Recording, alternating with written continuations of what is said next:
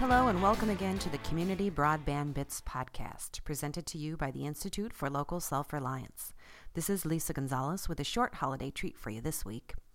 We've produced over 25 episodes of the podcast, and every interview has been memorable.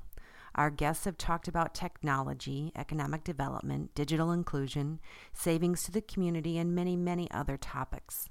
This time we want to share some of their voices and some of their thoughts. These voices describe the challenges faced by communities and individuals that don't have meaningful broadband access. We also hear from local leaders who describe how communities take connectivity into their own hands and use it to shape their futures. Enjoy. This is critical infrastructure, and everybody deserves access to it. And if we're going to do it, we need to do it in a way that creates a long-term asset that is a responsible use of municipal dollars. And, that last part may come from the fact that so many of us have been marginalized by the lack of service for so long that we really believe that having a community, an asset that operates in the best interests of the community while still being financially sustainable is a really important value. And these are the areas where these large companies have admitted publicly they have no interest in serving them. I've heard them tell rural county managers that, hey, your homes in your county are too far apart and your people don't make enough money for us to invest. So what we're seeing is parents having to drive their kids every day 20 minutes away to find a cell tower where they can use an air card and upload their kids' homework every day and then 20 minutes back. And I've had people who won't let me talk about their situation because they're worried that if it gets out that their home doesn't have broadband, they won't be able to sell their house. There are school districts that know that parents are sitting in their parking lots feeding off of the Wi-Fi. And so those school districts are tempering their adoption of digital training in their curriculum because they know that even while they're giving these kids free computers, the kids are going home and they can't use them. Early on, when we started talking with communities across the country, one of the things that percolated up through the story, which of course people knew in real terms, but they didn't talk about in policy terms, was that broadband, or internet access in particular, had become so important that it was now, a prerequisite to social and economic inclusion. So we talked to community members from across the country who gave very specific instances of how, internet had moved from this luxury to a necessity. They needed it for MFIP. They needed it to apply for food stamps. They needed it to regulate their immigration or refugee status. They needed it to apply for jobs. We had this framework of internet being a necessity, not just a luxury. We have gone through a major transformation from an innovation perspective in incubating new startup companies from really teachers and students from our University of California Riverside that does research. And a lot of those are electing to stay here in Riverside, start their companies here. We've recently attracted some larger companies to the region, like SolarMax, as an example. It's just bringing 1,000 new jobs to Riverside.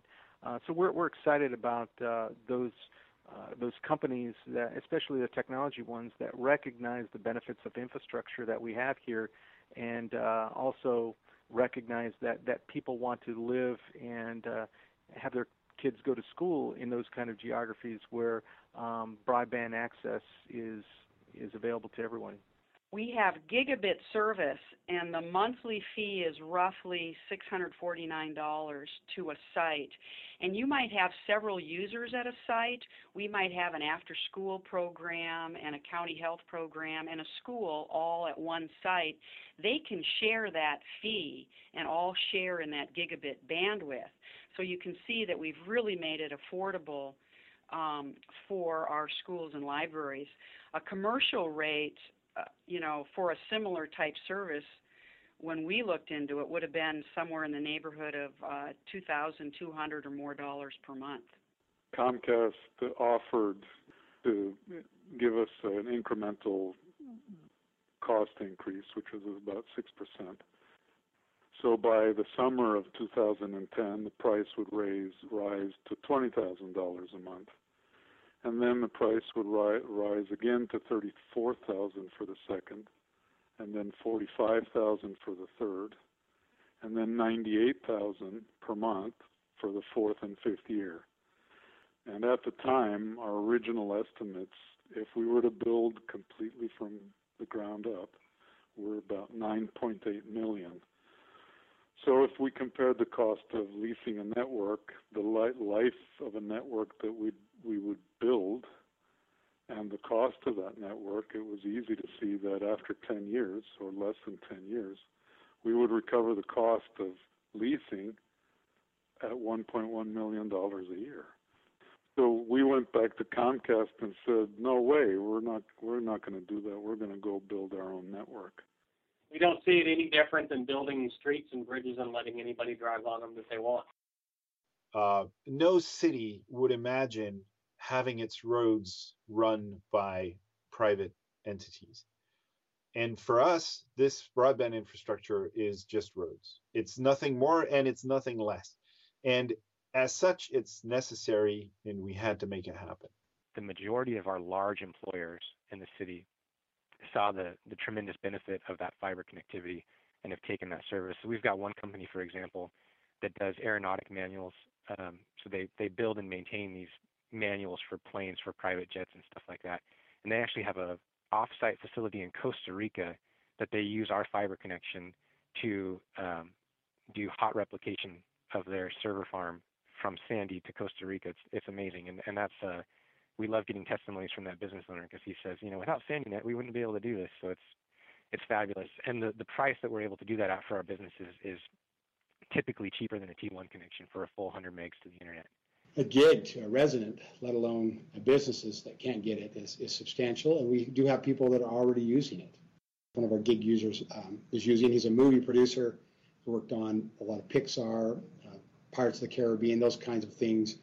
And he could show you how dynamic his needs are from a broadband perspective, where he's transferring files that are so large, such significant, many of them at one time, back and forth between different partners, etc., that he needs this type of work. He can work more effectively here in Utah than he can next door in Hollywood.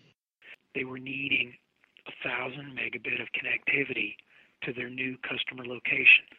Everything was promised to them. Yes, we'll do exactly what you need. And fine, the deal was done. They're moving 400 jobs at that time. Carrier said, I'm sorry, I'm not going to be able to get that. It's going to be 60 days out farther. Mm-hmm. Expedia came back to us and said, this is what we need. Can you do it? Absolutely. We did it. They haven't left. There were 400 jobs starting, 800 or 1,000 jobs today. We don't ever want to force a community to build a network if they're not interested in it. We want the decision to be made locally. Absolutely. And for some communities it'll make sense, and for other communities it won't make sense. And I actually spoke with some folks in the state government last week, Senator Bennett's office, Senator Udall's office, and I said, this isn't about the federal government mandating that the states do anything. It's about the federal government or state government saying you are free to make the decision, do what's right for your community. Right. That's exactly it. That was 9 minutes of some fantastic moments from the Community Broadband Bits podcast in 2012. Regardless of a community's size, demographics, or location, they should have the freedom to make local decisions. Each place is unique, and those who live with the results should be the ones who determine their own path. We believe this tenet applies to much more than broadband, and we see successful examples every day as communities exercise the right to shape their own futures. If you have any questions or comments, please send us a note. Email us at podcast@muninetworks.org. Our handle on Twitter is @CommunityNets. This show was released on December 25th, 2012, and we want to wish each of you a great holiday season, and thank you for listening.